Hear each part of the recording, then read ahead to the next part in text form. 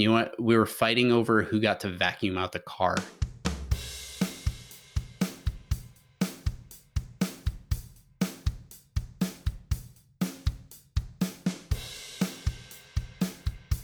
What's up? Hey, everyone. Welcome back for another episode of Personal Finance from the Hilltop. I'm your host, Kyle Hill. And first of all, sorry for the delay in getting this episode out. I know it's been a while since our last episode, but hopefully it's given you the opportunity to get caught up on all the other ones. Our plan around here, which means my plan, is to get these episodes out every other week. However, you can tell that did not happen, so I apologize. We had a few things come up, and then we had Thanksgiving, which I hope everyone had a happy Thanksgiving this year. I know this year was a little different for us, as I'm sure it was for a lot of you. We were unfortunately self-quarantining because our boys were exposed to someone who tested positive at daycare, so we didn't get to spend it with our family like we normally would have done. However, the good news is that everyone is okay. Our house was symptom-free. There were no new cases at daycare, and I got to watch Pocahontas several times for Thanksgiving with my two sons. And now they are running around the house and riding in the car singing Savages repeatedly as loud as they can. So it's joyful. But no, thank God for headphones. Anywho, on today's episode, we have another special guest with us, Ryan Gershner of Prime Insurance Agency. They are an independent insurance agency based in the Northland of Kansas City, Missouri. And Ryan is the president and owner of Prime Insurance Agency. And he's also a Dave Ramsey endorsed local provider, or ELP, if anybody's heard of those. Being an independent insurance agent, Ryan is able to offer his clients insurance coverage from several trusted insurance carriers, like names you've heard of, like Travelers, Progressive, Nationwide, MetLife, and Safeco, just to name a few. And I wanted to bring him on today because I think this is a topic everyone should know about. And it's one of the easiest ways to save money. And that's what I'm always trying to do, is help people save money. And I know insurance isn't sexy, but you're glad you have it when you need it. And recently I experienced this when I was in an accident, but more on that later. And just before we dive into our interview with Ryan, I need to remind you this is for educational purposes only and not meant to be taken as advice, because I'm not your advisor. However, I could be if I did my proper due diligence and evaluated your personal situation. The best way to get that process started is to schedule a call with me, and you can do so by going to my website located in the show notes and clicking on schedule a call. I know this went a little long, so I'll put a marker in the show notes so you can skip the fluff, even though it's not recommended, but I'll allow you to do it.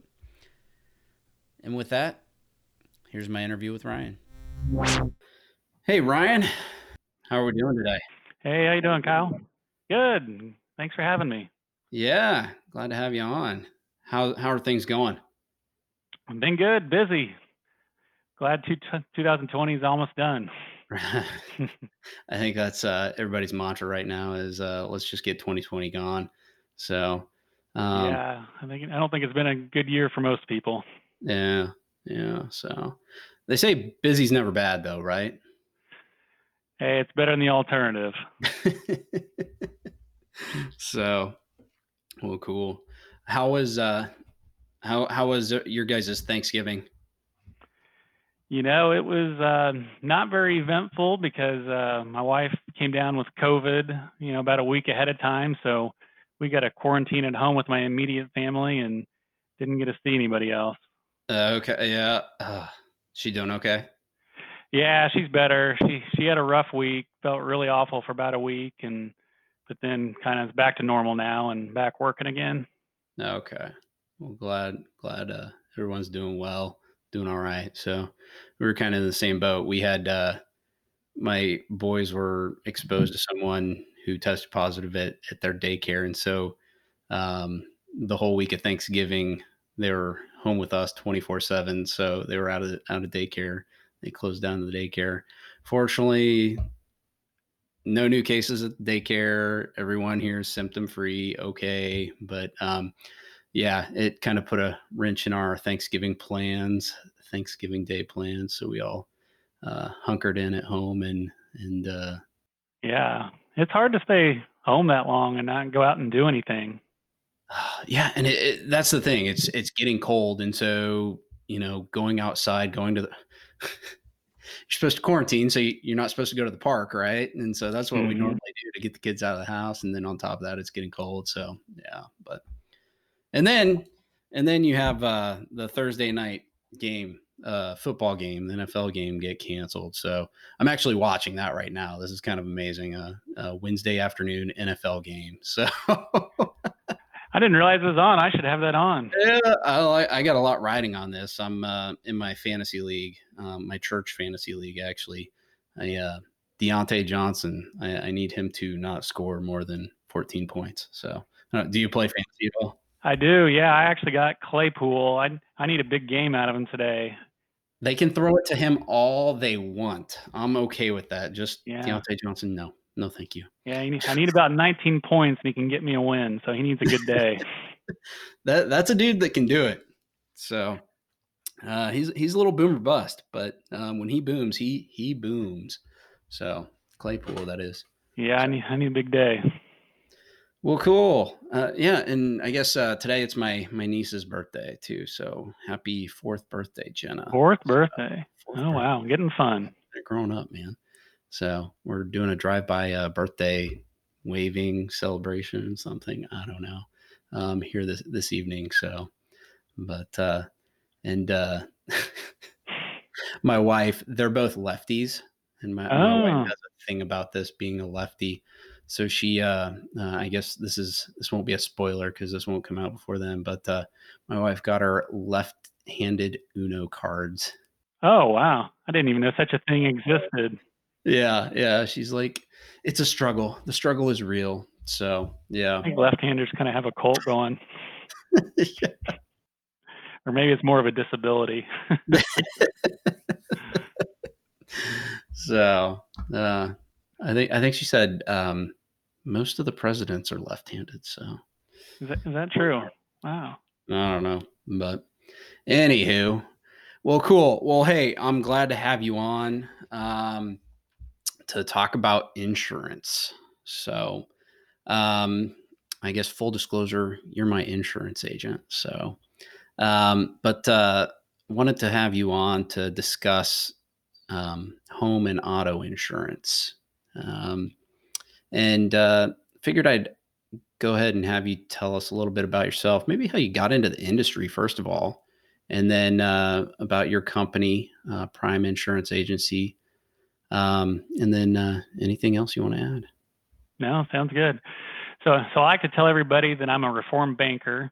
Out of college, I did commercial banking for about 7.5 years, and had a good college buddy whose family had an independent agency, and he'd spent 3 years telling me that it would be just perfect for insurance, that I got to do it, that it's just a great career, and was always like super positive about it. And I finally kind of hit a transition point when I was 30, and looking for something different to do in life, and I just kind of liked it. And people don't realize it, but insurance is very fast paced, especially compared to banking. And I felt like a lot more of it was dependent upon me and the efforts I made, and how hard I worked. And so I kind of just went for it and said, yeah, let's make a go of it. And so I went and worked for his family's agency, and just obviously excelled at it. And then used to live downtown, and then we built a house up in the Northland, and it just didn't make sense to drive across the metro to Overland Park every day to sell insurance. And so bought out my book of business and started my own agency up in the Liberty area, and just been kind of going gangbusters ever since. How long ago was that you left and started your own? So 2011. So I'm a little over 9 years into it now. Okay, awesome, man. You're over the 5-year hump, right? So Oh yeah. most small businesses fail within 5 years. Yeah. So, Yeah. I guess it's all downhill from here now, huh? so awesome. So I found you because you're a Dave Ramsey endorsed local provider, or ELP as he calls them. Maybe tell us a little bit about that. Yeah, I'm definitely a kind of personal finance junkie, and have always kind of been, was always kind of familiar with Dave, and I don't remember how I first found out about the program, but you have to apply and interview with his staff, and they kind of vet you, and so I'm one of three endorsed local providers on the Missouri side of Kansas City. And there's nationwide. There's a nationwide network of insurance agents that are all endorsed by Dave. um, but yeah, it's definitely a process to go through, and it's just a lot of really really great people, and the other thing I was going to say is we're all independent agents.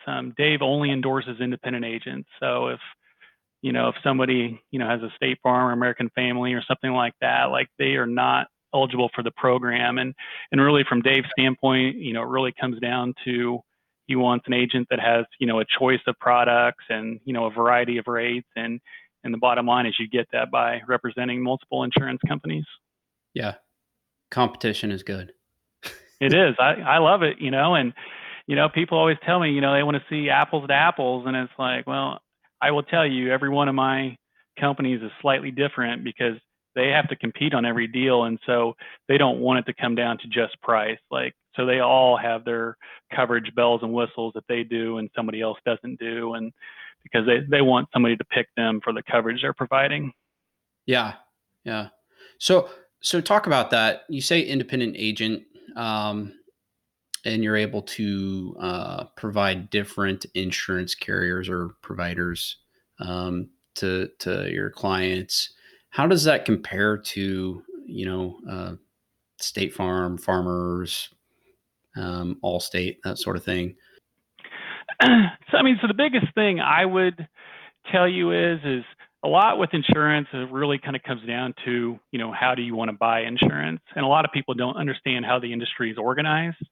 And some of these insurance companies play, multiple sales channels. So let's take a company like Allstate, for example. Like you can buy, insurance from a captive agent, like through an Allstate agency. In some parts of the country, independent agents actually offer Allstate. Um, my agency, for example, offers Encompass. That's their dedicated independent agent brand. And then I'm sure most people have also heard of Esurance, which is their kind of direct to consumer or direct online, kind of like a Progressive or a Geico.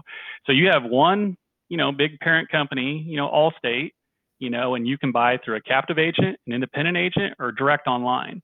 And so they are trying to kind of meet consumers in all three ways. Or take a company like Progressive, for example, you have direct online or phone, or you can go through an independent agent like myself. And a lot of times people just don't realize that. Some people want an agent to serve as their advocate, have somebody they can have a relationship with and pick up the phone and call, and some people they just want to deal with it online, or they want to deal with 1-800, whoever, and that's kind of the way they get their service. Yeah, yeah. No, I totally get that. And um, so a captive agent you're going to find at Allstate, State Farm, Farmers, that sort of thing. And I like to think of it as, I think, going to Dave, he talks about it as one brand. They can only sell one brand of insurance products, their brand of insurance. Whereas an independent agent like yourself, you're able to sell several different brands, right?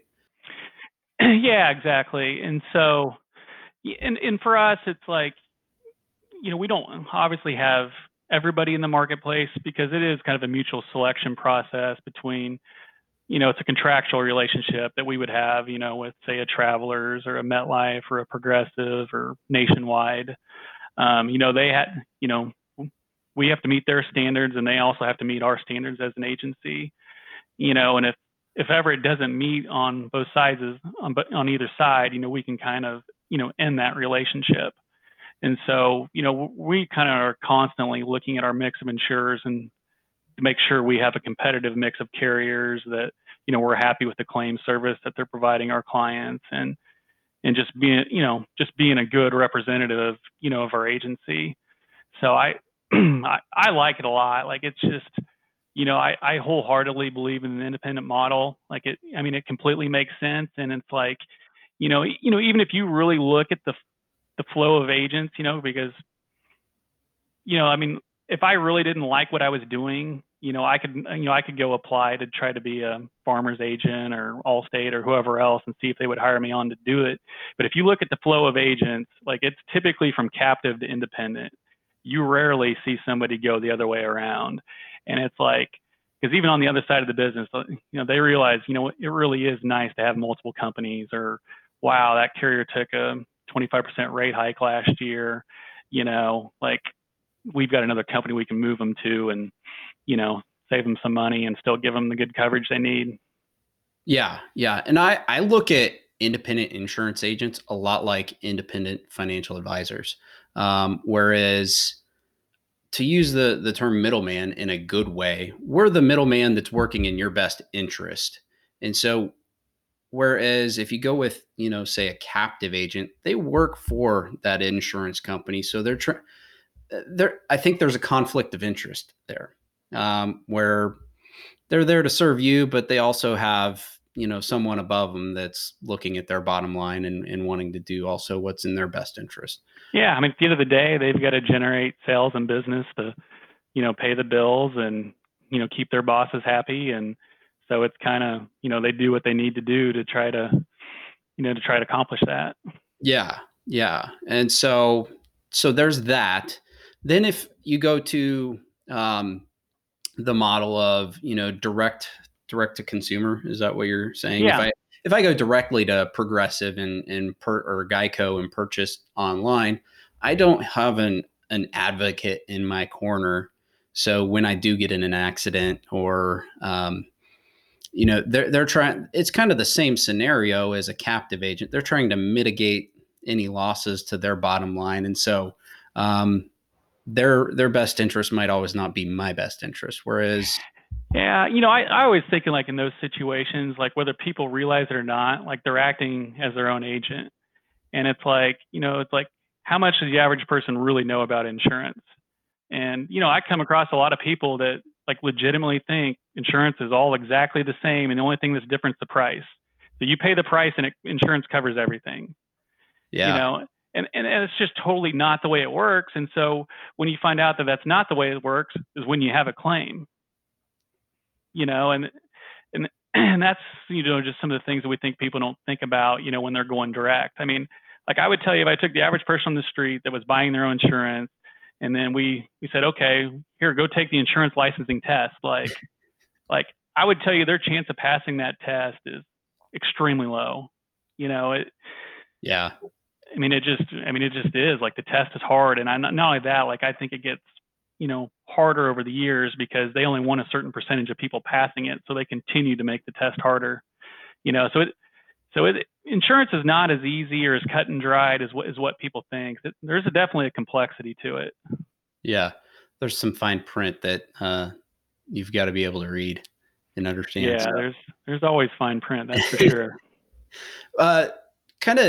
You were kind of hitting on that a little bit, but your licensing. So with insurance agents, it's regulated at the state level. So you're you're licensed with the state. Maybe talk about that, because I think there's probably some people that would listen to this that maybe aren't in Kansas or Missouri, and so talk about how that works. Yeah, so you're exactly correct. Insurance is licensed at the state level. You get licensed in your resident state. You have to pass an exam, to get your license. And then once you have your license, you can pick up a license in, any other state, around the country that you want.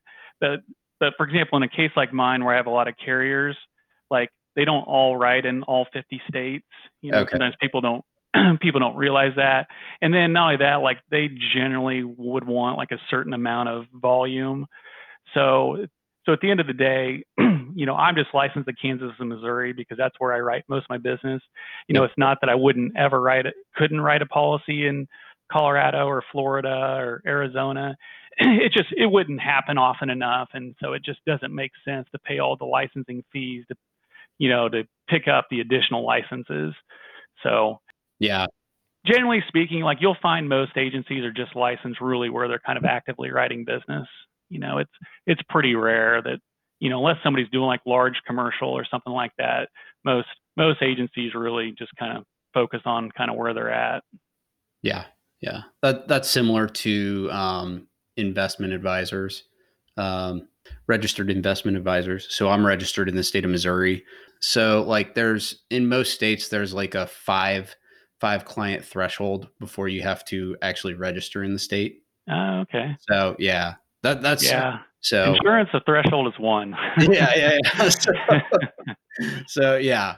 But I mean, you're talking, so for typical registration in a state, it's, anywhere from $250 to a couple $100. And it's like, I'm not going to take on a client if I have to register for one client in that state. So fortunately we have a little grace in that. And, yeah, but then when you get big enough, you can register with the SEC. So not to that point yet. So someday. So our topic for today, before we get into it, I don't know if you've heard the podcast, but we do our famous 15 minutes of fluff. Started out as the lightning round, and after you go through this, you'll understand why it's 15 minutes of fluff. But 5 questions for you, and I'll share my responses with you. Sound like a plan? Yeah, sounds great. All right. So first question, in the spirit of things, what does Ryan want for Christmas? Oh boy, that's a tough question. I'll tell you what, I'll tell you what I really want. I'm trying to do a big project in my backyard, where we're going to put in like a new deck and pergola and, fire pit and a bunch of stuff like that. Like, I want to get that done. Like, not that it needs to be done by Christmas, but like to kind of know who's doing it, because, all these contractors have been so busy the last 6 months. We, had a kind of a professional person kind of draw us up a plan for our backyard, and 6 months later, I'm literally nowhere. I literally have a pretty picture. That's kind of where I'm at, and I'm so frustrated with it. Okay. Yeah, I can imagine. Well, let me know when I'm supposed to come over, okay? I'll have you over. It'll be nice. Sounds good to me. You'll like it. So we, my in-laws, they have, their street kind of U's, and they're on the, I don't know, the hump of the U. And so out their back window, you can see like all the backyard neighbors, all their backyards, and the neighbor that lives directly behind them, oh man, spent a couple months transforming their backyard, but they have this beautiful patio with a fire pit and the Adirondack chairs. Is that, yeah, and a water feature. And we're just staring out the window at it. And we're like, man, we need to make friends with them.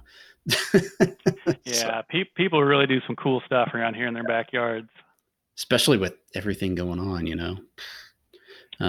So, what I want for Christmas, I'm not a big, like, I need something for Christmas, but Bowflex Select Tech dumbbells. Oh, very cool. You know what I'm talking about? I haven't seen them, no. So they're those dumbbells that you can turn the knob and it adjusts the weights. So it's just one set of dumbbells. Oh, wow. But it's like multiple weights that you can adjust. So like magical weights, basically. Yeah. So takes up less space. So since I'm not working out at the Y anymore, I need to be able to work out at home. And yeah, I don't know. So there you go. That's a good one. Anyhow, when COVID first hit, I went online to look at them because they're like $300-$400, and they were like all sold out. Everybody rushed to get their home workout kits. I feel like that's the story of COVID, sold out. Yeah. I mean, that makes a little more sense to me than toilet paper. I never did understand that one, but yeah, know. I'm trying to locate a PlayStation 5 for my kids, so you come across those, let me know. Oh, nice. Are those? We're not to that point yet. I did make the mistake of letting my 5-year-old play my old PlayStation 3 for the first time, and now that's all he wants to do. And so it's kind of working out as a bargaining chip. Like, Yeah. if you make bad choices, we don't get to play PlayStation. And we're only playing like sports games, so what I want to play anyways. But yeah, but I've seen the PlayStation 5s. Those are going like hotcakes. Oh, yeah, you can't find them. I kind of think your only chance of getting one now is holding up a UPS truck. Oh. I mean, I mean, you laugh. Like I'm telling you, like Walmart has released these things at certain times. They'll be like, okay, we're releasing some at like, let's say 8 o'clock. And so you literally get online 8 o'clock and you're hitting like refresh. Like the site's like just so inundated. Like it literally locks up, and can't do anything. And then they're like sold out within a minute. I mean, and then you're like, you have got to be kidding. And it's, it came out, 3 weeks ago, and I've been kind of following it religiously, and these things are just so hard to come by. I've got about 6 or 7 websites, like your Targets and Best Buys, and looking to see if any of them have any stock coming in, just trying to randomly catch it when they might have some, and like no luck at all. It's crazy. Huh. I guess no Black Friday deals on PlayStation 5s, huh? Man, I only one. Well, so you could go stand in line at GameStop if you were there. They said each location was going to have 2. So and I was like, well, geez, my chance to get one of those is not good. And then I think in the middle of the day they put a few online, but of course they sold out like with a snap of your fingers. What are they saying is the supply issue? With COVID? I honestly don't know. I feel like every time these companies release a new gaming system, they never have enough, and I don't know. Like it sounds like the PlayStation 5 has been even harder to get than the 4 was. Oh, okay. So interesting. Maybe next Christmas. Yeah. Well, give it a few months. I don't know. Next question. How did you become a KU fan? Oh, wow. Putting out in me for your whole audience. So backstory here. You're, is it Frankfort? Yep. Yeah. So just north and a little east of Manhattan, right? Yeah, about 35 miles. Yeah. So I feel like most people up in that area are K-State fans, but maybe it was a timing age thing, because I was thinking about this when I was writing this up. I'm like, well, K-State just started to get good when I, got into grade school. So you're slightly older than I am, slightly. No, I don't think I know your age. So, but so yeah, maybe that had something to do with it. Yeah, believe it or not, my dad's a K-State grad. He was just always, real laid back and mellow, and never pushed any of his teams on me or anything like that. And, and for whatever reason, like my class, like the boys all liked KU, and yeah, it certainly started with basketball. But we liked football too. And my dad took us down to the KU K-State game in Manhattan a couple different times when I was young. And even then, like, KU pulled a couple of them out. And then basketball, I don't know. I think I decided when I was 8 that KU was my team, and then when I was 9, that was the year KU won the national championship. And, I had followed them religiously that entire season. And, KU obviously broke through, and, Danny and the Miracles, and, got it done. The crazy thing is K-State was actually had a better team that year, and Mitch Richmond. Yeah, Mitch Richmond and some of those guys. And, KU beat K-State in the regional finals, and because K-State had won 2 of the 3 matchups up to that point, and definitely was the stronger team that year. I mean, there was one point in that season, they didn't think KU was going to make the tournament, but KU kind of got hot at the right time and rode Danny to the championship. And it's kind of like, you pick a team and then you go and win a championship, that really just kind of cements it. Yeah. And even in the early 90s, KU had some good football teams. They had one team in the top 10. And, 4 of the 5 years in the early 90s, KU actually had a winning record in football. It's just K-State obviously took it to another level. And then, they separated and then really elevated from what KU was doing. And then, KU didn't get the coaching hire right. And, we've really finding a good coach look hard. Man, Gino, I don't know. I don't know.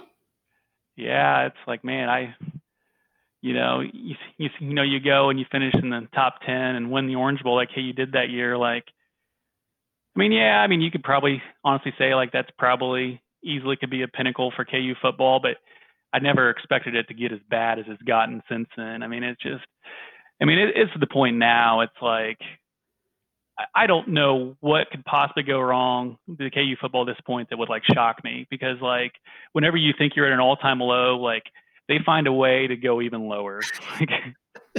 Yeah. What is the read on Les Miles? Are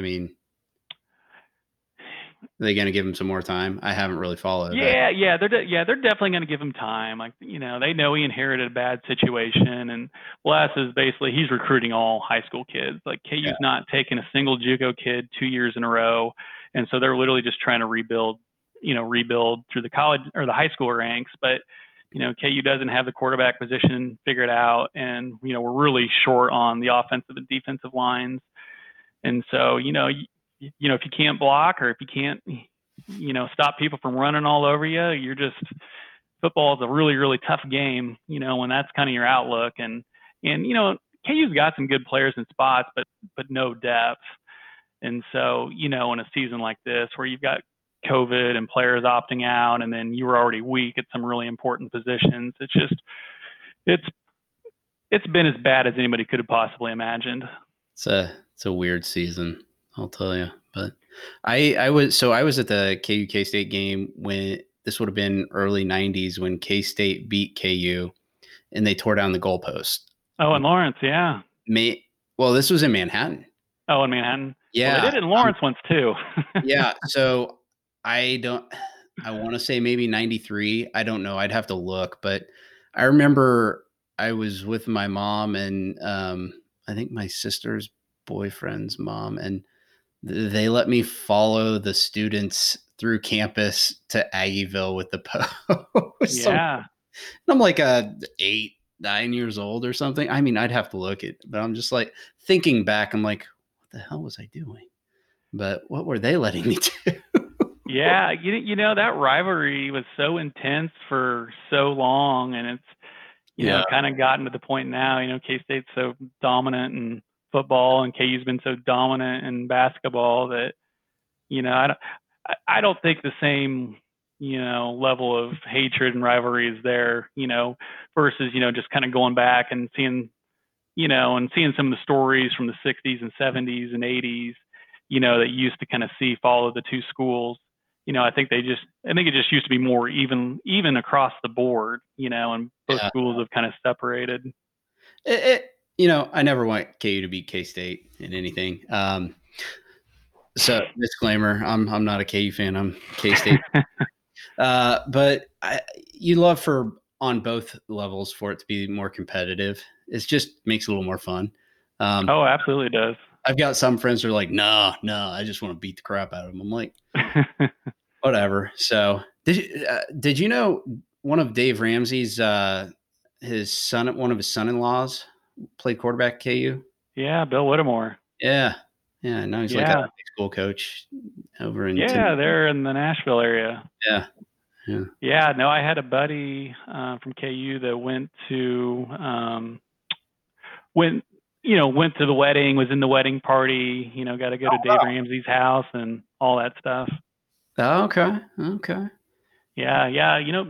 I would tell you, you're a little bit older KU fans, Bill Whittemore is still a fan favorite. Like a lot of fond memories of that guy. And, even now, people kind of talk about finding that Bill Whittemore type guy to help rebuild the program. because he really was the guy that kind of jump started things for Mangino. Yeah. So Mangino used to be at K-State. His son was in my grade, Tommy, and Oh, okay. yeah, he played quarterback, and I was the center for a long time. So we played Pop Warner football together. Yeah, So Tommy's a college coach somewhere, I think, like Kentucky or something, isn't he? Or he was?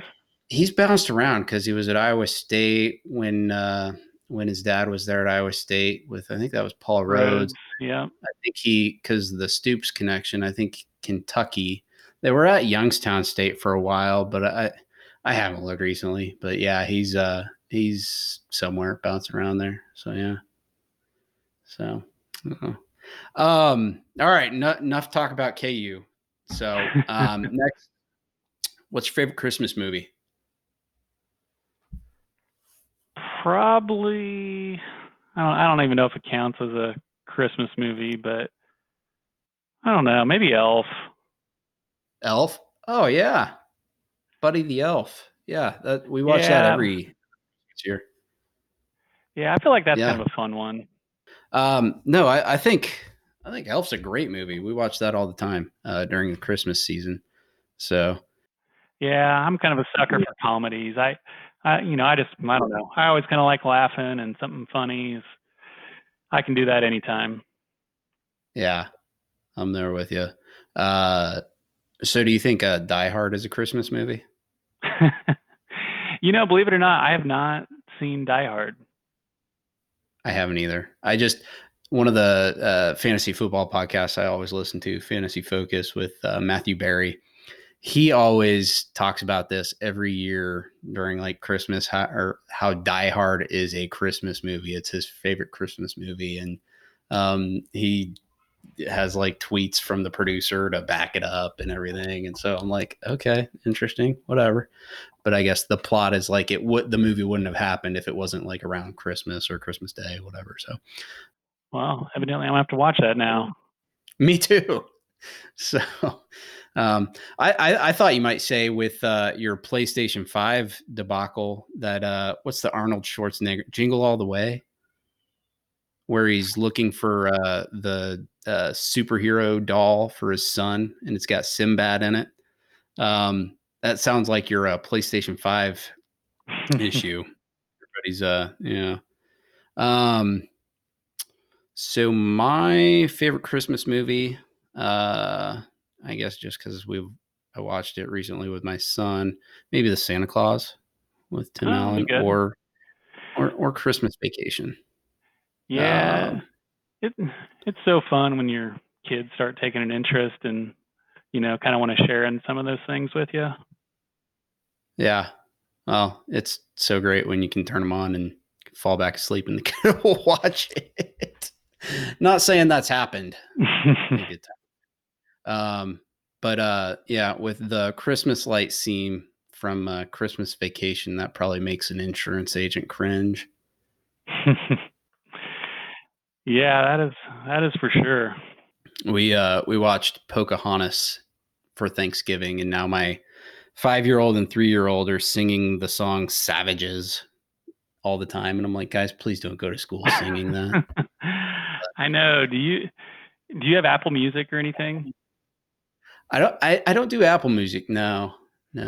Well, I only ask, because we recently got it, and like any song that you pick, like you can literally, click on it, and then it'll show you the lyrics to the songs. And so it's like, you think about like a lot of the today's music that has all these explicit lyrics, and I mean, honestly, I do like some rap and hip hop and things like that. But to be honest, like I have no idea what any of these guys are saying. And then you start seeing that stuff come across a screen, and you're like, oh my gosh, like that's what they're saying. and then Yeah. and then you sit there and think about, man, I don't want my kids reading that. Yeah. So my wife found this in talking with some coworkers a couple weeks ago, but Christmas trap music. Have you heard of that? Christmas track music. Trap. I have not. Yeah. I'll have to send it to you. It's like Christmas songs with a little kind of rapish beat to it. It's pretty cool, and they're all Oh, clean. So I'll have to send it to you. But check yeah. that out. I like it. So Yeah, my daughter's like super into Hamilton, and oh I noticed the other day like they had taken some of the Hamilton songs and set them to Christmas lyrics. okay, okay. It was kind of catchy if there's any Hamilton fans out there. Yeah, my nephew, um, the one of my niece, her older brother, he's a big Hamilton. What is he, like 8? He's big into Hamilton. Yeah, Oh, yeah. it's crazy when you see your kids get into it. Like my daughters are just obsessed. Yeah, yeah. So moving along here in kind of with our theme, how many accidents have you been in, and what was the worst one? Oh man. Honestly, really just a couple, and neither one was my fault. I've been rear-ended a couple times, so nothing too crazy. Probably the worst experience was, it was like kind of a rainy day, and I was at a stoplight, getting ready to make a right-hand turn on red, and just got plowed by this girl one day that just like literally wasn't paying attention. Yeah. And then when I turned the claim in, the the other I mean the gal had kind of taken the blame at the time, was so apologetic and everything about it. And then when I turned the claim in, the other insurance company just kind of strung me along, and then after like 3 weeks denied the claim. And Really? I'm like, what do you mean you denied the claim? Like, and they're like, yeah, we finally got our client on the phone, and she said you backed into her at a stoplight. And I'm like, yeah, because people back up at stoplights all the time. Like that's pretty normal.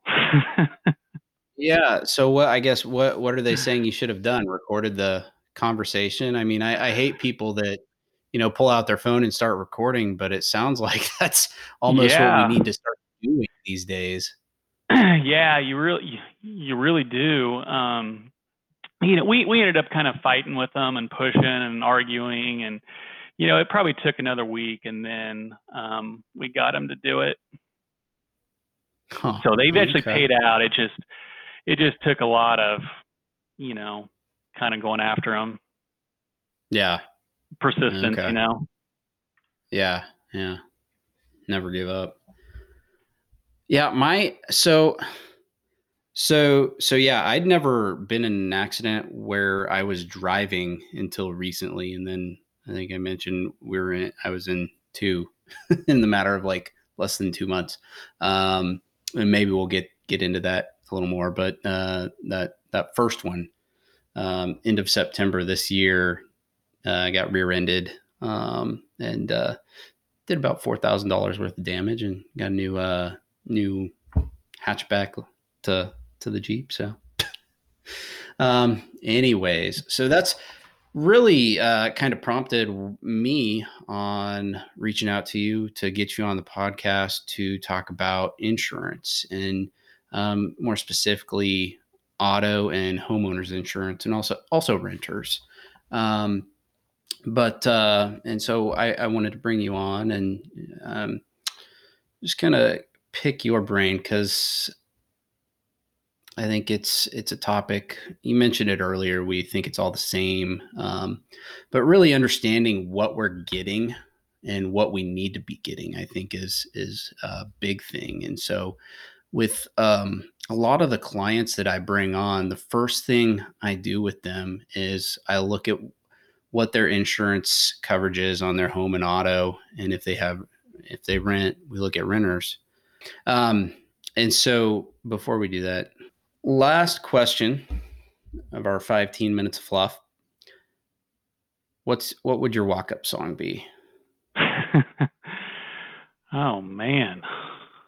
I ask this question to everyone. So Yeah, that's a tough one. I've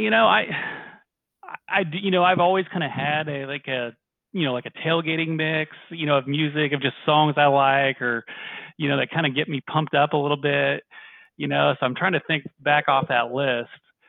But I kind of think Ladies and Gentlemen by, I can't remember if it's Saliva or what Yeah. their name is, but it's definitely got a nice beat to it. Yeah. Yeah.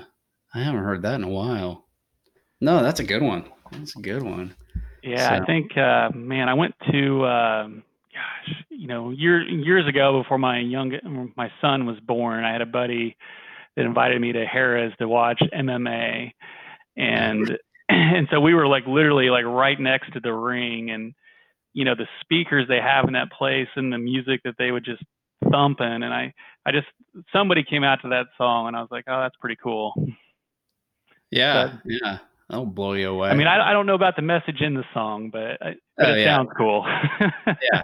No, I'm there with you. That's like most songs I listen to. It's like I don't even know what they're talking about. I just like the beat, which is why I like a lot of Taylor Swift songs. Guilty pleasure.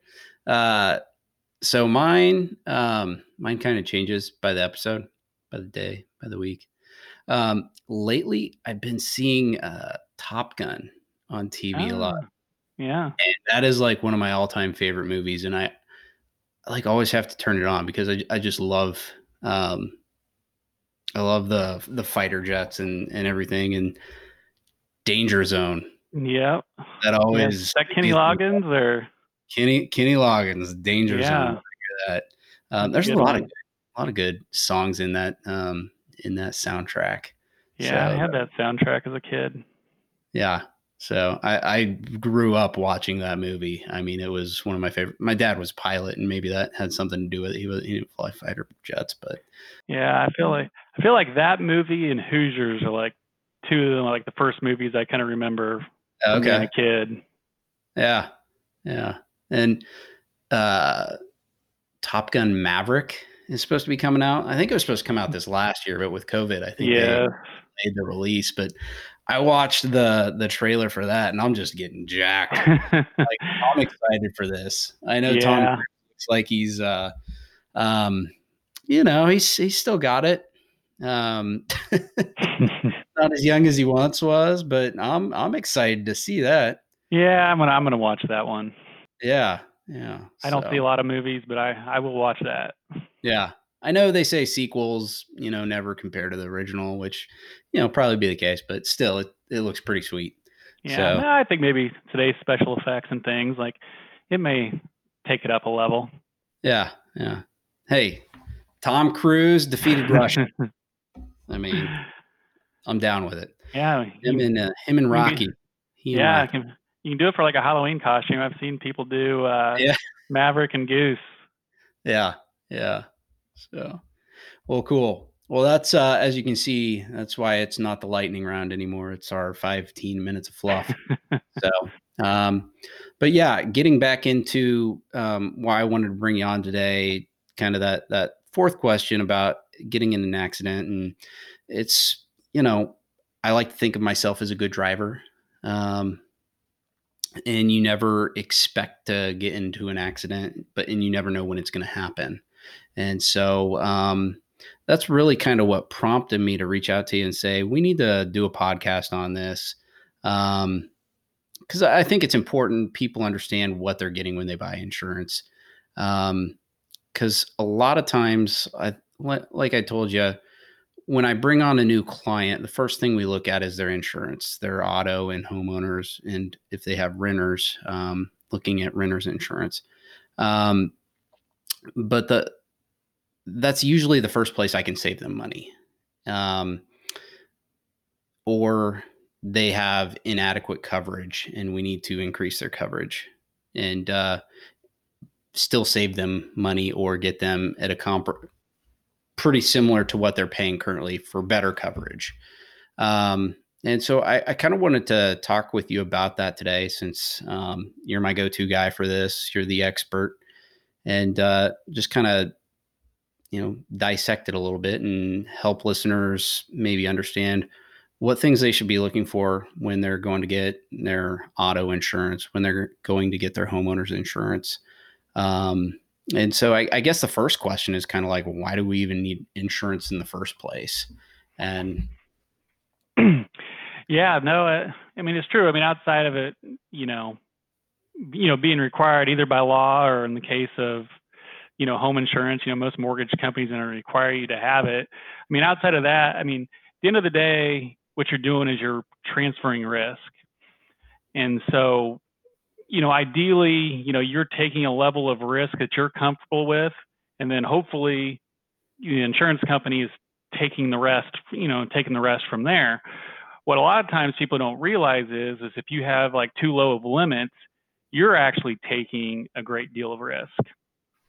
And so, usually when we're talking to people and when we get into a discussion about limits, those are some of the things that we talk to them about, because what we find is most people don't understand their limits. And, to be fully transparent, before I got into insurance, I didn't understand my limits. Like, I mean, I remember, my first day on the job, they were explaining, coverage limits to me, and I found out I had state minimum liability limits. Like I was so freaked out when I found out how low my limits were that like I literally wouldn't drive anywhere until I got my limits increased. Like I mean, it's just, like when you don't know, you don't know. And yeah, it's crazy. Like Missouri just changed the state law on your state minimum limits to where, it used to be able to do as low as $10,000 of property damage. Well, now it's 25,000, which okay, which is still just ridiculous. I mean, it's like, 25,000 will pay for a few more new cars, but it's like, I mean, it's like I tell people, it's like if you look at it nowadays, the average pickup truck today, the average new pickup truck is 50,000, and that's just a pickup truck. Not, we're not talking a luxury car or a semi, or some of the more expensive vehicles on the road. Just a pickup truck, $50,000, and it's like if you're running around with state minimum limits, to sit there and think if you were to total that one vehicle that you need to come up with $25,000, like most people are just like, well, I don't have $25,000, and it's like, well, yeah, I mean, a lot of people don't, and I would say the majority of people don't have $25,000 lying around, but they don't understand like that's what happens in an accident. And so like, so theoretically, like, let's just say you are short and you don't have $25,000 lying around. Well, they literally can get a judgment against your future income to where a certain percentage of every paycheck will go to satisfy, that $25,000. So if you have a good job, but and let's say you don't have a bunch of assets yet, like you still are very much at risk and having your finances at risk. And I do from time to time, have people coming in that tell me that they, of a young 20 something that, had their wages garnished because they didn't have enough coverage on their insurance policy. It's not common, but we don't know what the future holds. Like I yeah, personally don't carry high limits because I think I'm going to use them. Like it's in case it happens. And when you have a good driving record, like you generally can get high limits really, really inexpensively. For that, just awful, unexpected experience that you never planned on happening. We sell a lot of umbrella policies in my agency, and people are like, well, is that going to be enough, or how do I know how much is enough? And I'm like, I honestly, like, I don't know, because it always comes down to the circumstance of the accident, who's the other party involved, because, let's say, you hit and injure a surgeon, like that's going to cost you more just due to what they do for a living. Like they make a lot of money, and so that's one of the things that people don't realize with your liability. Like it's not just the hospital bills, which everybody knows medical is real expensive without really putting a lot of thought into, what a hospital stay costs. But like, so when you sit there and you think about medical bills, lost wages, I mean, if a surgeon can't work for 3 months, like, how much does he make in 3 months? A lot more than $25,000. I can tell you that much. And then on top of that, pain and suffering awards, and and that can be at the whim of a courtroom or a jury, or and so those can get six figures real quick. And so that's why that bodily injury, is so important. If people, want just like a good middle of the road limit without, without wanting like high limits or an umbrella. I always tell people, if you get 100,000 per person, 300,000 per accident, like that's a good starting point. Okay. Like within the industry, the insurance industry looks at somebody with 100, 300 limits as being responsible. And once you're at that level or better, you may not realize it, but insurance companies actually they give you a discount when you go to shop your insurance. Versus if you have low liability limits, you actually miss out on some discounts, and you can end up paying a little bit more for having less coverage. So yeah, no, that's really good. I was curious kind of what your thoughts were on adequate liability coverage. So let's go back there a little bit though, and kind of discuss liability limits and what that looks like, and kind of how you typically see that broken down. I think you might see an example of, say, my policy has a 100, 300, 100. I think Exactly. something like that. And so maybe breaking down what all that means. So you have your bodily injury, and then property damage. That's expressed as three different numbers. So if you want to dive into that a little bit. Yeah, so exactly. So in that instance, like your 100,000 per person, 300,000 per accident. So that's your bodily injury. So that's what covers your medical bills, or for the injured party. Pays for So their medical medical bills, lost wages, pain and suffering. Those are kind of the three components that your insurance would pay out on. But the first number is really important, because if you think about it, like most vehicles have just one person in it. So if somebody, is in a really bad accident, gets rushed off to the hospital, and it's only one person, like there's $100,000 is all there is to pay for everything, even though there's a 300,000 per accident limit. But that only comes into play when there's multiple people in the car. So I will tell you, one of the things that my agency's been doing for a lot of people, is we've been increasing. I mean, let's just say they're kind of comfortable about that level of coverage. We'll do 300,000 per person, 300,000 per accident, just because we know the typical vehicle only has one person in it. And basically you have 3 times the amount of coverage with a $300,000 per person limit. Right. Even though it's essentially, it's pretty much the same coverage, pretty close, but it's not, because most vehicles have one person in it. And the other reason that's really, really important, and this is probably the most overlooked part of insurance policies that I see coming in the door, is the uninsured motorist coverage and your underinsured motorist coverage. Like those limits should always match. So whatever you have for liability coverage, your uninsured and underinsured should be the same limit. And that's the coverage that protects you, it protects your family. And it's really, really important to make sure you have good coverage there. Yeah, that's good to know, because yeah, I'm looking at my declarations page right now, actually. So it's to kind of touch on the liability limits. So on ours, we have $500,000 on each person, each accident, and then 100,000 on each accident. So 500,000, 500,000, 100,000. So and that was actually something that I wasn't even what you recommended. It's what I came away from with Dave Ramsey, and we've just kind of stuck with it. And yeah, and that is true. Dave, he recommends $500,000 limits plus $1 million umbrella.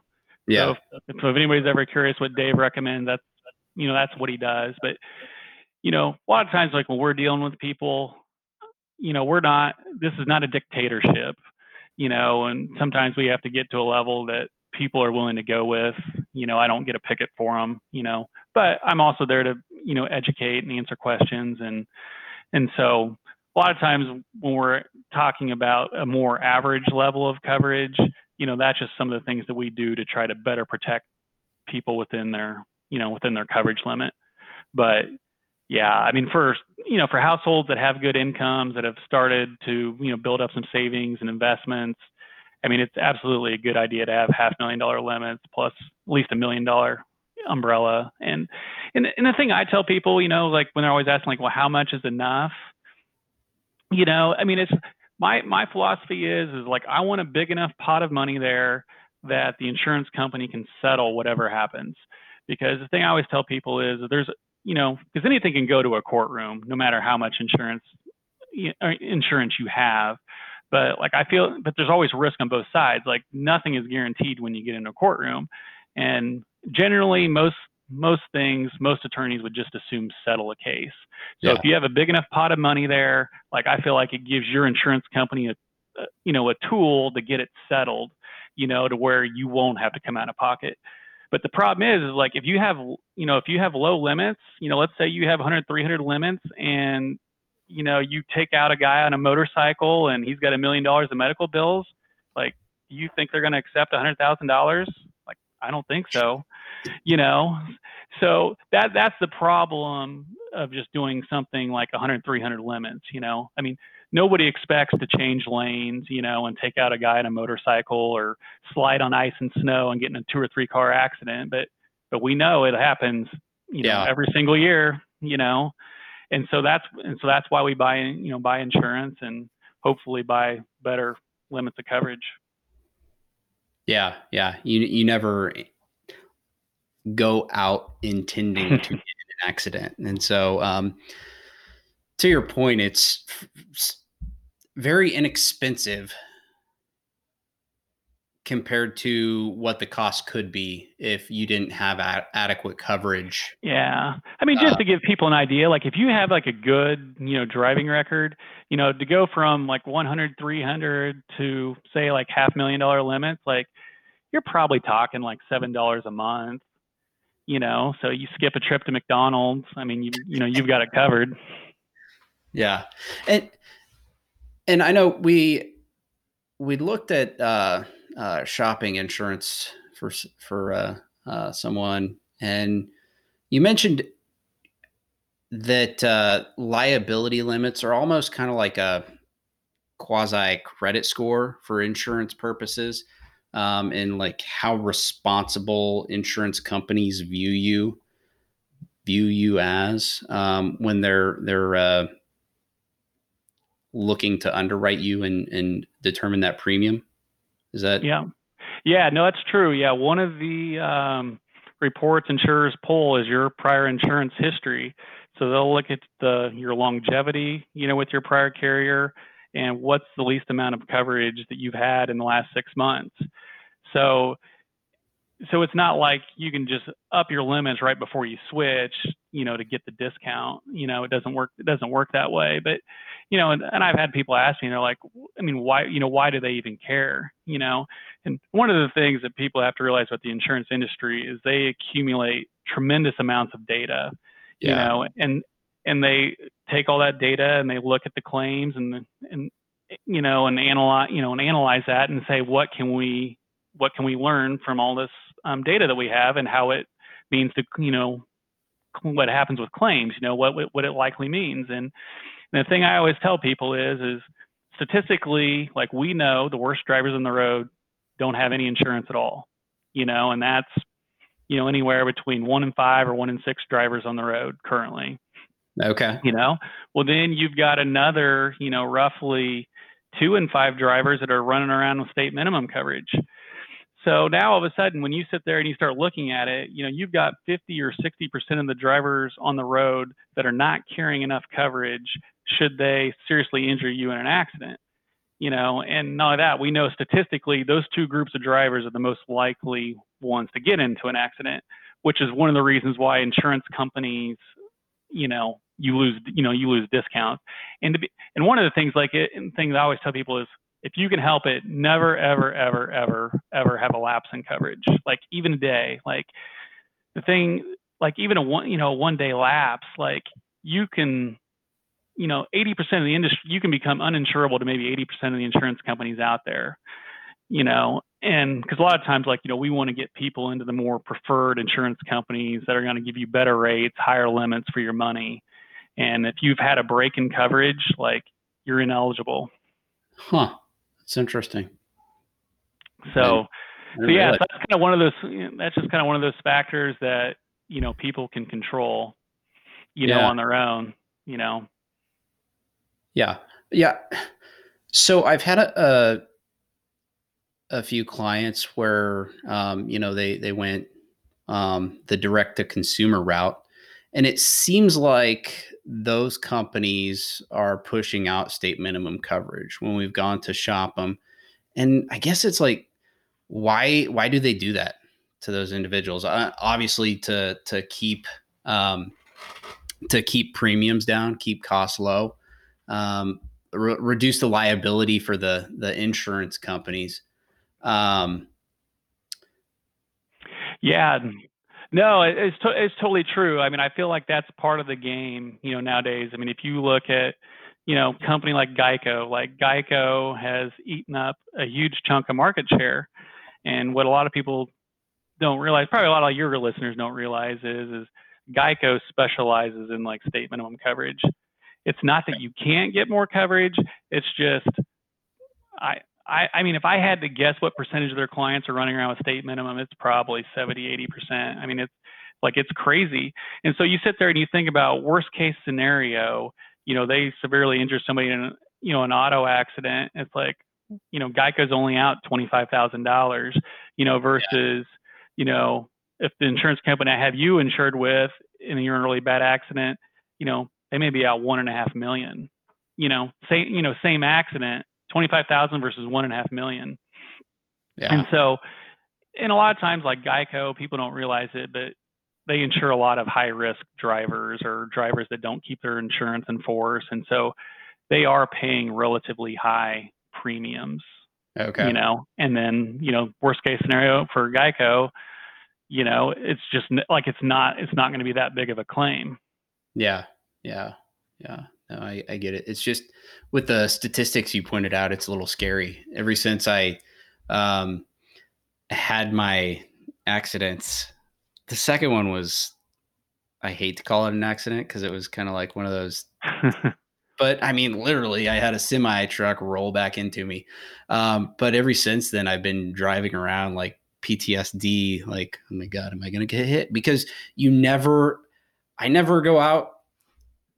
I had a clean history of being accident free. And then, in a less than 2 month period, I have two incidents. And I'm just like, good God, who's lurking around the corner ready to hit me? And um, so, yeah, it's with the statistics you were pointing out of uninsured motorists and underinsured motorists is kind of scary. But I Yeah, mean, it's so true because I was the same way when I got rear-ended. I'm telling you, for a couple of weeks, I mean, every time you pull up to a stoplight, you kind of seize up a little bit, like wondering if you're going to get plowed from behind again. yeah, looking in the rear view mirror, make sure the person behind you stopping. I mean, yeah, I don't know. But um, so now remind me what you said state minimum coverage is in Missouri. So it's 25,000 per person, 50,000 per accident, with 25,000 of property damage. Okay. And And is that the Kansas same is in the Kansas? same. Yep. Yes. Okay. Okay. But you recommend a good starting point is typically 100, 300, 100, or Yeah, and if nothing else, it's just because it puts you with preferred tierings with the insurance yeah. companies if you ever need to shop again. So it's, it just makes sense. It's going to save you money in the long run and better protect you. Doesn't mean you shouldn't have higher limits than that, but having those limits is going to cover like a high percentage of accidents. If you go directly from, state minimum coverage to, what I have, 500,000 in bodily injury and then 100,000 in property damage, you're going to have much higher premiums, I think is probably what you're pointing to. Whereas if you kind of take a baby step up to 100,000, 300,000, 100,000, that's a good step up without drastically increasing your premium. let that sit for 6 months, a year, and then go shop it at a higher level. In talking about auto insurance, is there anything else we should discuss? I know you'd mentioned to me before this telematics is kind of a new thing that's being adopted. Maybe talk a little bit more about what that is and what that does. Yeah, so telematics has really gone mainstream, and I honestly can't think of a major carrier in the country right now that doesn't have some sort of telematics program. The thing you're going to see is those programs. I mean, every single one of them is different. Some of them measure some of the same things, but they're all a little bit different, and the discount structures are all set up differently. So I will tell you, like, my general rule of thumb on them, at least at this point, is if it's a consumer friendly program, like I wholeheartedly recommend them.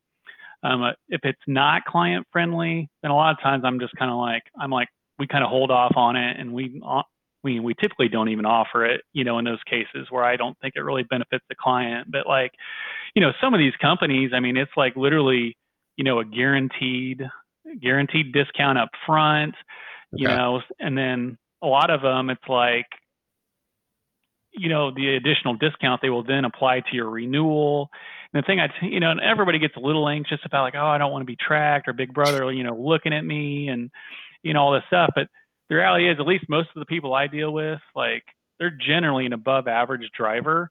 And I would tell you, like, even the ones that might have the option of increasing your rates if you didn't do well, like, I would just tell you, like, results based out of the people who are doing it, like, generally speaking, like, it's 80% plus are getting discounts. So it's like, Okay. you really have to be in that bottom 15, 20% driver, even in the ones that would raise your rates if you did poorly.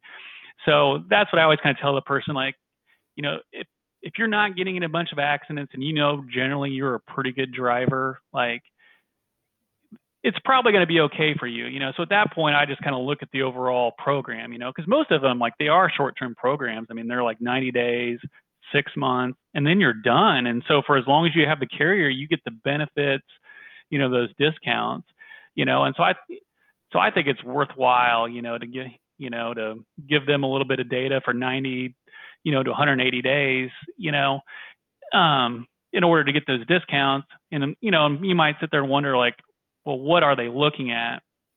Some of the common things, you'll see carriers look at. So they're looking at hard braking, whether you're using an app or a plug-in that's getting data from your car. It's just all based on a certain deceleration rate in miles per hour. If it's too rapid, if it goes over and above that, like, it'll flag it. But the thing you got to remember is they don't expect perfection. They know there's going to be a certain number of those no matter what every single month, right? Because you go up to a stoplight that flips a little too quick, and you have to stop. And I mean, it is what it is. But so hard braking, rapid acceleration, late night driving, a lot of times, like that 12 to 4 a.m. time slot, it's like, your mom always says nothing good ever happens after midnight. Yep. Well, My wife. apparently the insurance industry has figured out some bad things happen at that time, that some of them want to flag it if you're driving late at night that often. Some of them will look at, how many miles are you driving, assuming, if you're driving a lot of miles, you're at more risk from an accident than somebody that rarely drives. Yeah. There's a couple companies that'll look at speed, if you're well above the speed limit, but most don't look at speed. So for the people who are like speed all the time, like, I get it. Like, I'm always a little bit above the speed limit myself, and, I don't worry about that at all. One of the new things we're seeing, I've seen a company or two that are looking at distracted driving. So if you have the app and you're picking up the phone, when you're driving, like, they can sense that. Yeah. Put it down. Yeah. So one of the carriers, like, if you're at a stoplight, like, it's okay for you to pick your phone up, but it's like, let's just say you're just starting to roll away from the stoplight and you put it down, Oh yeah. like that'll catch it. So it needs to be down before you start moving again. So Okay. So I've found that kind of interesting. And, one of the carriers, they'll give you kind of a like, hey, you've gone, X number of days in a row without, doing any distracted driving. And Okay. it's, So just kind of high level explanation of this. And so for those that aren't familiar and for my own understanding here, so basically insurance companies will give you a discount. What is a typical discount that they'll give you? up front, I would tell you with most carriers, it's 10%. I've seen some at 5, but I Okay. think most are trying to make it worthwhile because they want participation. Yeah. And so they'll give you an upfront discount if you will put this tracking software on your smartphone, or there's also an option for a lot of these where it's a plug-in device, so you don't actually have to load an app on your phone, right? Where it Yeah. tracks your driving. Yeah, there's just most vehicles have a little port kind of underneath their steering wheel area where you can, you know, plug a little dongle in, so you wouldn't have to have an app in those cases. So But that are concerned yeah, about privacy. Yeah. yeah, so it's either a phone app or the dongle, and some companies do one or the other, but most are kind of gravitating towards getting the phone app just Yeah. because it's easier. Nothing, some people struggle to find the port, so versus it's pretty easy to go in the app store and find it. And some of the companies will literally send you text a link and you click it and it takes you right to where you need to go in the app store, and Okay. they literally make it that easy. And so then they're measuring the things that you mentioned, how fast you're going, braking fast, that sort of thing, um, miles that you're driving on a daily basis, time of day that you're driving, and they're measuring all that to see basically how good of a driver you are. Um, and then they'll either give you a further after the period of whether it's 90 days or 6 months, they Yeah. will maintain that discount or give you even further discount. Yeah, so most of them have like a max discount that you can get. And I would say about the least that I've seen is 20%, but I've seen multiple that are 30, 40, 50%, on the high side. Oh, wow. So yeah, so there's some definitely significant discounts there. And sometimes, like, it depends on the carrier, obviously, but sometimes, let's say you have a third car just because you like cars and you don't drive it that much. A lot of times, like, I tell people, like, in those cases, like, that's a perfect opportunity for a program like this because you're not driving very much. Like, I've had clients with the carriers that do that, and like they're literally maxing out their discount on that vehicle, whatever it is, 30, 40%. That's hilarious. So you're telling us how to game the system. Yeah.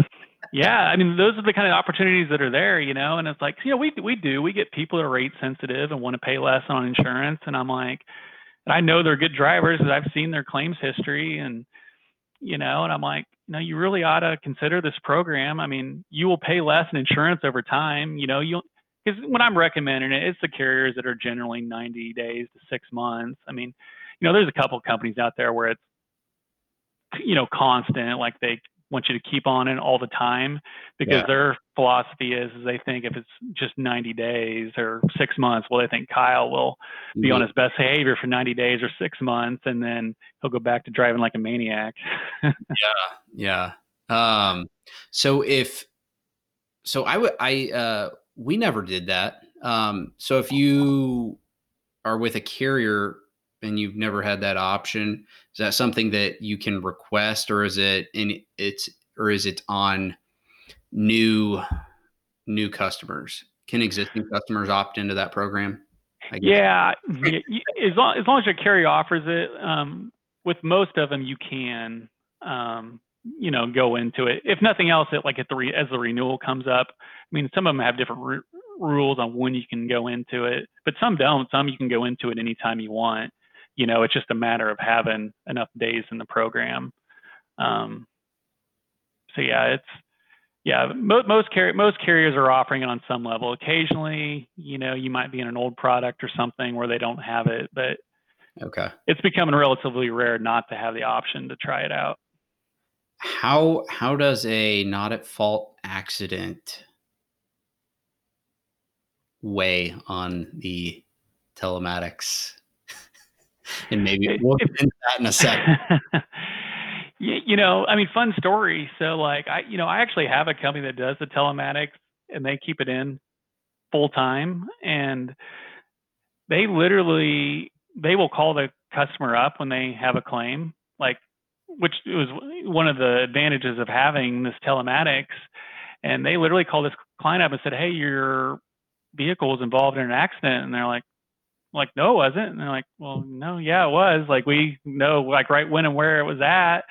And truth be told, like the car had been stolen. Somebody took off with it and wrecked it. And the people had no idea until the insurance company had called them up Oh, wow. because it had a telematics device in it. So yeah, I guess to the point, they would be able to see that, and when you do the claim and realize that it's not at fault, then they would disregard that part of the information. Yeah. Well, I mean, part of it is, I mean, even though they can see some stuff, it's not like they can really see what's going on. So it's like you can't necessarily tell like who's at fault or not at fault, in an Right. accident. I guess I was kind of just being No, I know. with my personal situation that we'll dive into here in just a second. But no, that's good to know about the telematic programs. I guess just to kind of close us out here, what would you say are the top 3, 5 things that someone needs to know when they're shopping for auto insurance? Well, I mean, one of the big ones obviously is don't let them chop your coverage, in order just to save money. I mean, your liability coverage in particular is critical. It's not too often you have to worry about hitting your policy limits, but if you're in that, catastrophic type accident, like you need it to be there to protect you. And if you're running around with too low liability limits, you, you know, it, insurance won't be there for you at the time you need it most. Yeah. So, so keep your limits up. 100, 300 limits, absolute bare minimum for liability. Definitely don't consider anything less than that. If you've got a good job or you've done a good job of, building some investable assets, like definitely look higher limits, the 250, 500 or $500,000 limits. So keep the limits up. Make sure they're not cutting your uninsured or underinsured motorist coverage. That's something I'm seeing more and more often. Literally, there's agents out there telling people, it's like, well, you have health insurance, right? And it's like, in most cases, people do have health insurance, but what they're not, you know, they're not taking into consideration is the fact that that limit, it will also protect you when you've lost wages due to an accident. So you've lost missed time at work. And then like, let's say, you've got, back pain the rest of your life, like what is that, what is that worth? So, health insurance doesn't cover things like that. So you definitely need to keep that limit up because in so many cases, we talked about how many drivers there are out there that either don't have insurance or they have low limits. If they don't have anything where you can recover from them, your insurance policy may be the only recovery you're going to get. So you definitely don't want to cut corners on it. And then finally, like I would say, something to really take a good hard look at is your deductibles. Every once in a while, I run into somebody that like, they really like their zero deductible, on comprehensive or $100 or $250. Like when you carry low deductibles, like you're paying that in premium. Yeah. So if you're a good driver and not turning in a lot of claims, you're going to more than pay extra, for carrying low deductibles. So if you've got a little bit of financial wherewithal, a little bit of savings where you can handle a $500 or $1,000 deductible, like, I would definitely recommend, at least considering it because you can save the money along the way. Yeah. Yeah. At least, $500 deductible. And then I always, tell people do a cost benefit analysis, a break even analysis. of making that leap from the $500 to the $1,000? What is the difference in that premium? If it's 70, well, I guess let's say it's $50 a year, to make up that difference. We're looking at 5 years, right? That you're gonna, if you had to pay the $1,000, I guess that's not right. That's 10 years. But are you gonna be accident free for 10 years to make up that difference in a $500 to $1,000 deductible if you're only saving $50 a year on the premiums, compared to if it's $500 a year, which Yeah. No, it's totally true. I mean it literally, sometimes the savings really isn't very much, depending on what the thresholds are, and other times it's more than worthwhile. And I've seen people at different times that, like, they get so caught up in, like, oh, I want low deductibles. I've literally had people where it was like, you would have had to have like a claim, like you were saving more by taking the higher deductible than what the claim would have cost you. And they're like, no, I really want low deductibles. And I'm like, yeah, that didn't even make financial sense.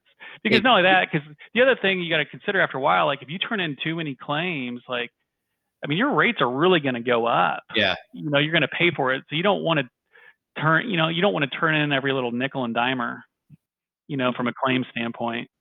Yeah. You need some skin in the game. And Dave always talks about it. Do what rich people do.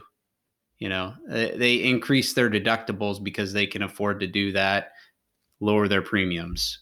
You should have the same mindset. Obviously, looking at what your financial situation is, capabilities, but $500, we should be able to make that work. And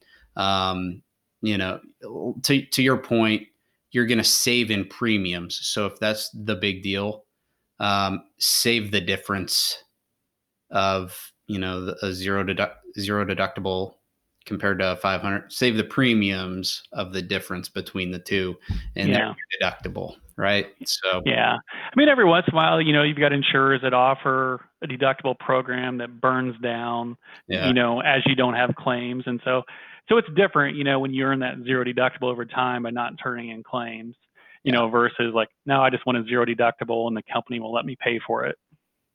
So, yeah, to your point though about uninsured motorists, underinsured, I'm looking at my declarations, and that cost of that portion is super cheap. I mean, compared to the rest of, what you're paying for liability, that's the more expensive portion when I'm looking at my declarations. I'm just like, yeah, no, it definitely is. Something that's kind of interesting that some of your listeners may not realize is on an umbrella policy, some companies will let you buy uninsured motorist protection on your umbrella. So you could pick up an extra $1 million. But one of the things is, an umbrella's super cheap. Yeah, they definitely are. But the thing I will tell you on an umbrella, though, is depending on the carrier, sometimes the uninsured motorist coverage costs more on an umbrella than the other liability does. Okay. So let's say, for example, like you're paying $200 a year for, $1 million umbrella. That uninsured motorist, I mean, I've certainly seen it cost $200, but I've also seen it cost $300 or $400. It really just kind of depends on the carrier. But when you see the premiums higher like that, that tells you what the carrier's, claims experience has been, that they're seeing some major uninsured motorist claims. And so that's why they end up charging more for it, that there's actually more risk to somebody else, where you need them to have an umbrella than you have one. Yeah. Yeah. It kind of points back to the statistics that you were pointing out of uninsured motorists and underinsured motorists. There's a bunch of them running around out there. So, well, that's all good. I appreciate you sharing those things that should be top of mind. So I've mentioned before, I was in an accident.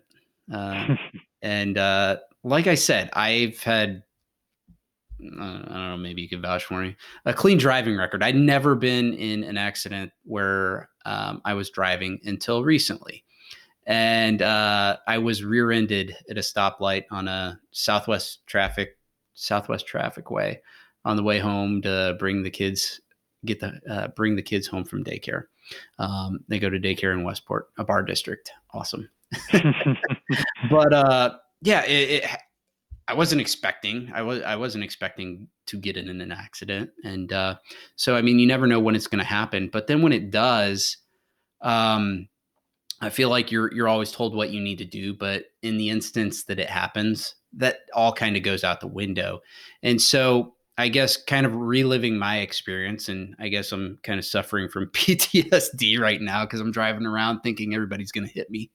But so I got hit, and fortunately, even though my kids were in the back seat, it was we were okay.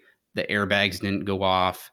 But the first thing I did, I kind of sat there for a moment thinking, what the hell just happened?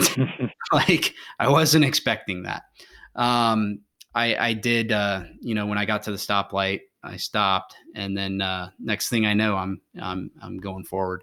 But I, checked on my kids, and then, no sooner than I got out, there were tow trucks on the scene. So they swarmed to the scene, and everyone was okay. I got rear-ended. The person that rear-ended me, I felt horrible.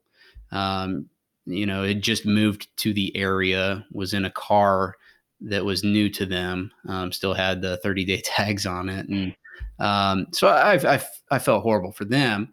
But they were at fault. They, kind of to your point, bent down to get their phone. It had fallen down, and so that person admitted fault in front of me. I didn't get that on camera, on video, or anything like that. But I think we're trying to figure out what to do. And my biggest concern was my kids hopping out of their car seats and playing traffic on Southwest Trafficway. Fortunately, that didn't happen. But I grabbed my insurance card that I kept in my glove box, and on the back of it, read everything that we're supposed to do, took pictures of her car, exchanged information. But we had tow truck drivers there that were very trying to get us to get our cars towed. They were very eager to do business with us. And they called in, one of the tow truck drivers called in to the non-emergency line for the police station, and they said because it was rush hour, no one was injured, to just exchange information and walk it in. And so I was able to pull my car around the corner to get it out of the high traffic area. And the person's car, they put on the tow truck and brought it around the corner. We exchanged information, called our insurance companies, and I put in a claim with my insurance company originally. I had the tow truck driver tell me that he saw my rear wheel wobbling and that I should get towed. And so he towed me to an impound up here in the Northland. And then I worked with my insurance company and you. And we were able to, we got it looked at. They, trying to remember everything that happened. So they sent out an appraiser. What's the term I'm looking for? Adjuster. An adjuster to look at the car to see if it was salvageable. I was told that it would be totaled. It wasn't. There was about $4,000 worth of damage. My car was not totaled, but the woman, I'm sorry, the person who hit me, totaled their car. And so Wow. I got a check to buy a new car. And my car got fixed at Gerber Collision over off of Vivian.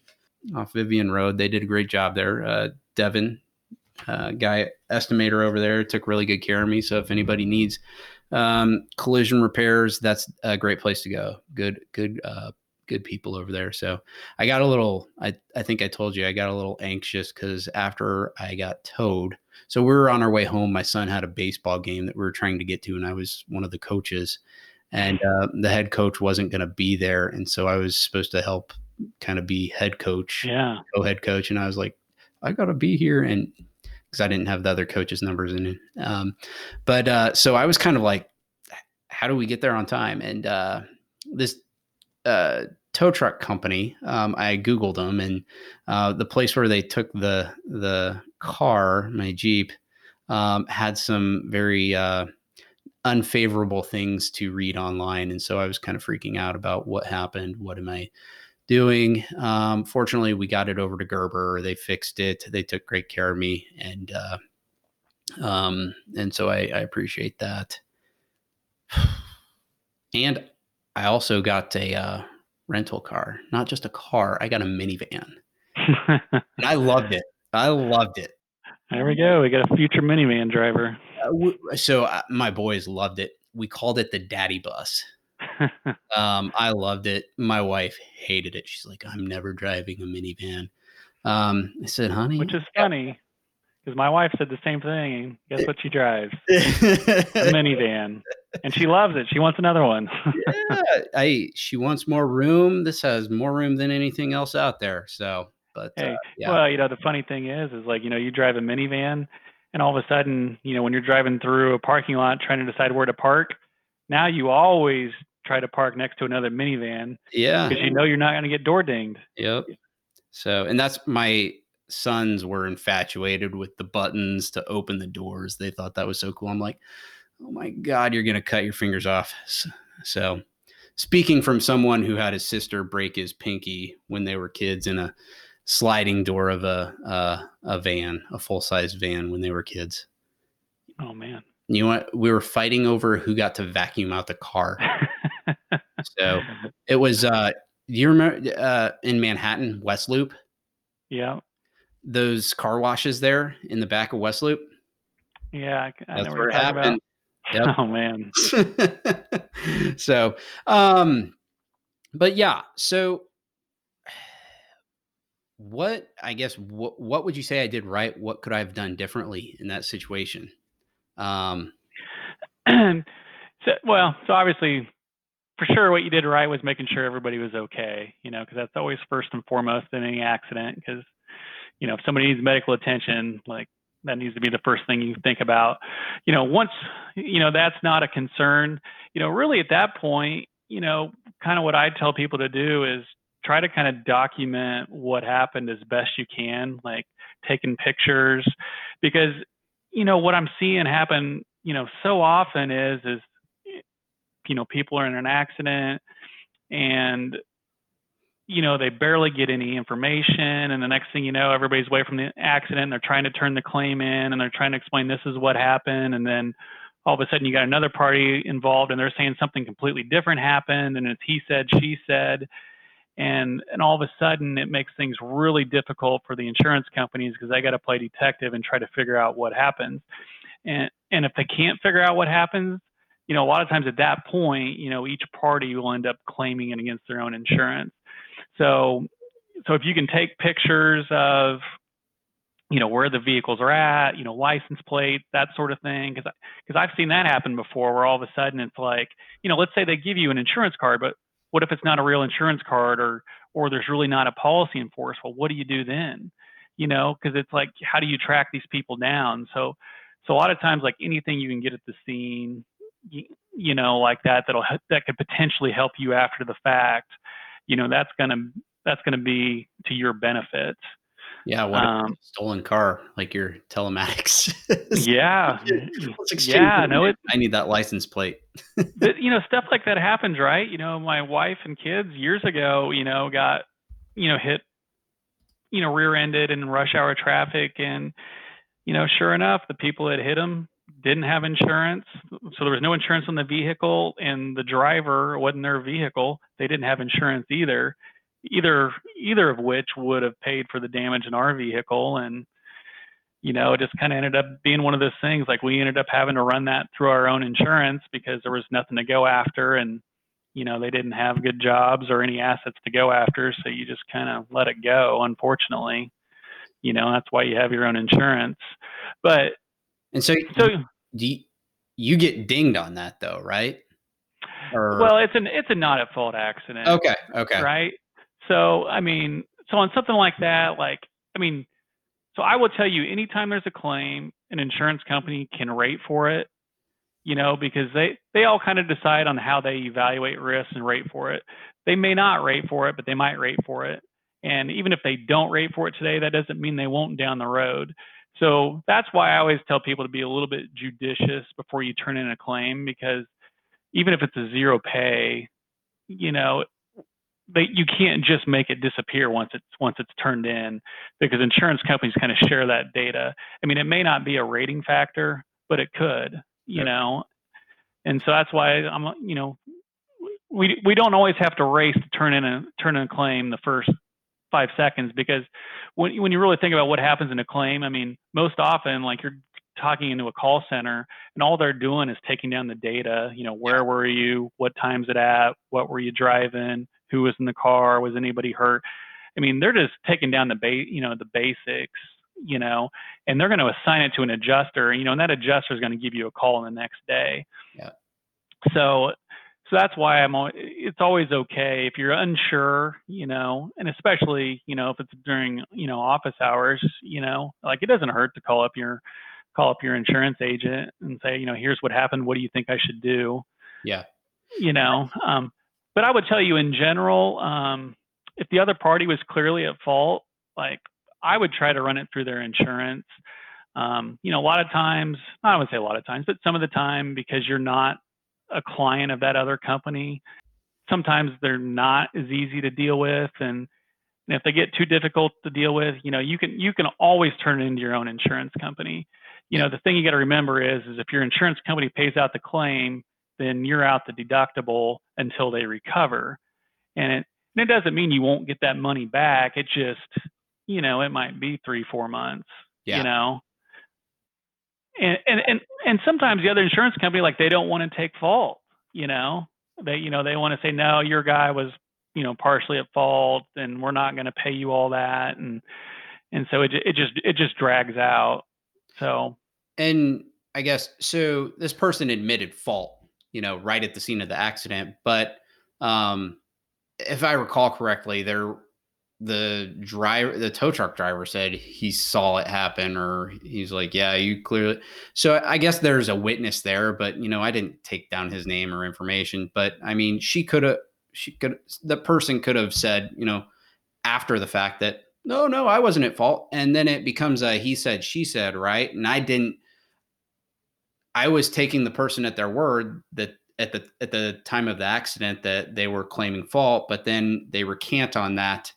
Oh, exactly. And that exact situation happened to me 15 years ago, where I got rear-ended at a stoplight, and the guy was super apologetic and like, oh, I'm at fault, just turn in my insurance. And, I turned it in, and then 3 weeks later, my claim gets denied because, all of a sudden they change their story and say, hey, I backed into them at a stoplight, and you're like, well, no, that's ridiculous, and don't get me wrong, like, the insurance company eventually paid, but we had to fight with them and argue with them and keep escalating the claim. So it probably, it took me probably a full month to eventually get my claim paid out.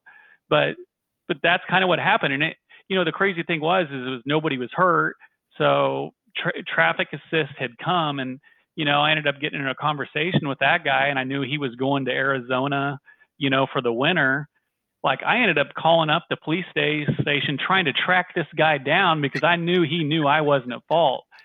So it just kind of goes to show you, I could remember the guy's name, but, sure enough, they actually did remember the guy, and they gave me his number, and I called him. But fortunately, by then, the other companies had decided they were paid. But sometimes, like, those are the lengths that you have to go to, to try to justify your position, because I didn't have anything to document what I said. Yeah. So is the solution nowadays? I mean, I hate it when people are like all up on their phone recording you. But I mean, shoot, is that what we need to do nowadays? Is when you're in an accident, turn your phone video camera on? And I mean, I hate to say that it's is that Yeah, I've had clients, do that thing. I don't know about the legalities of everything involved, but I think if you definitely want to, take pictures and video or whatever of at least where the vehicles are at, and so you've got some documentation of positioning and things like that. I think those sorts of things can help you. that's the one thing I forgot was to take pictures of my own car. I took pictures of their car. I forgot to take pictures of my car. But I guess I would say if maybe the video recording's not a bad idea. Just don't be a jerk about it. At the end of the day, if everybody's okay, that's what's important. And you about the people that hop out that are irate, like, yeah, just don't be like that. Yeah, and I mean, one thing will tell you, like with your own insurance company, like you're not supposed to admit fault. Yeah. So if somebody does put you on camera, I wouldn't admit fault. Just be like, we'll let the insurance company handle it. Yeah. Because the reality is like, maybe you're at fault, or maybe you're only partially at fault. They're partially at fault. So you True. can't really jeopardize the insurance company's ability to defend you. So even if you really are at fault, don't take blame for it, because there may be some other blame to go around, and Gotcha. you want the insurance company to do what it does best, and that's reality, right? Claims departments, that's all they do, is they deal with claims in these situations, and they kind of know how things play out. Yeah. Yeah. So, okay. Yeah. I think the big thing is just make sure you have your insurance card. And on the back of that should have instructions on the things that you should get. Get their insurance information, take a picture of their tags. I got a picture of the other person's ID, got phone numbers. Yeah. So, Yeah, just assume, like, when you leave the scene and it's like you may forget something, and it's like, if you don't know who the other party is or who their insurance is, like, all of a sudden it makes it a lot more difficult after the fact to kind of put everything together. So yeah. try to take a little bit of time to gather some documentation while you're there. Yeah. Just assuming, that, okay, maybe they give you a fake name or a fake ID, or the insurance is no good. Like, I mean, we see this stuff all the time. Yeah. No, but I was grateful to have you in my corner because, like I said, I help clients get insurance and everything, but actually experiencing it myself, I, hadn't been in an accident where I was driving. And so going through that experience, I'm one of those that I learned from doing, and that's not something I want to learn from. No. So having somebody that's in my corner, I was grateful to have you to reach out to make sure that, I wasn't getting screwed. You were there to guide me and help me get made whole. So, yeah, well, exactly. Brand new rear end on my car. So that's what we're there for. Yeah, no, I appreciate it. And then I guess the second part to that is just a little over a month afterwards, I was on my way to get the kids again at daycare, and I was in standstill traffic on I-35 going south interstate. And I had a semi truck roll back into me. And it's just crazy. Yeah, no, I was just sitting there in my foot was on the brake, and this semi truck just started getting closer, and I looked down to make sure my foot was on the brake, and he just kept coming closer, and started laying on my horn and nothing, and rolled back into me, and fortunately he didn't roll over me. But so yeah, but then I could never get him to stop. He took off, and I snapped a picture of his license plate. My car was still drivable. I caught up to him on the south end of the bridge, snapped a picture of the side of his truck with the company name and their Department of Transportation number. But I couldn't get him to stop, and I was rolling my window down, and he, just looked at me like I was crazy. And but I was able to go to you, and you were able to track down his insurance company. which I wouldn't have known what to do. And so I'm still working that process. There wasn't very much damage done other than my license plate's been in half. But I'm dragging my feet on it, trying to get some other stuff done. But yeah, so, well, hey, this has been great. Where can everybody find you? So I'm really pretty easy to find. Our agency website is primeinsuranckc.com.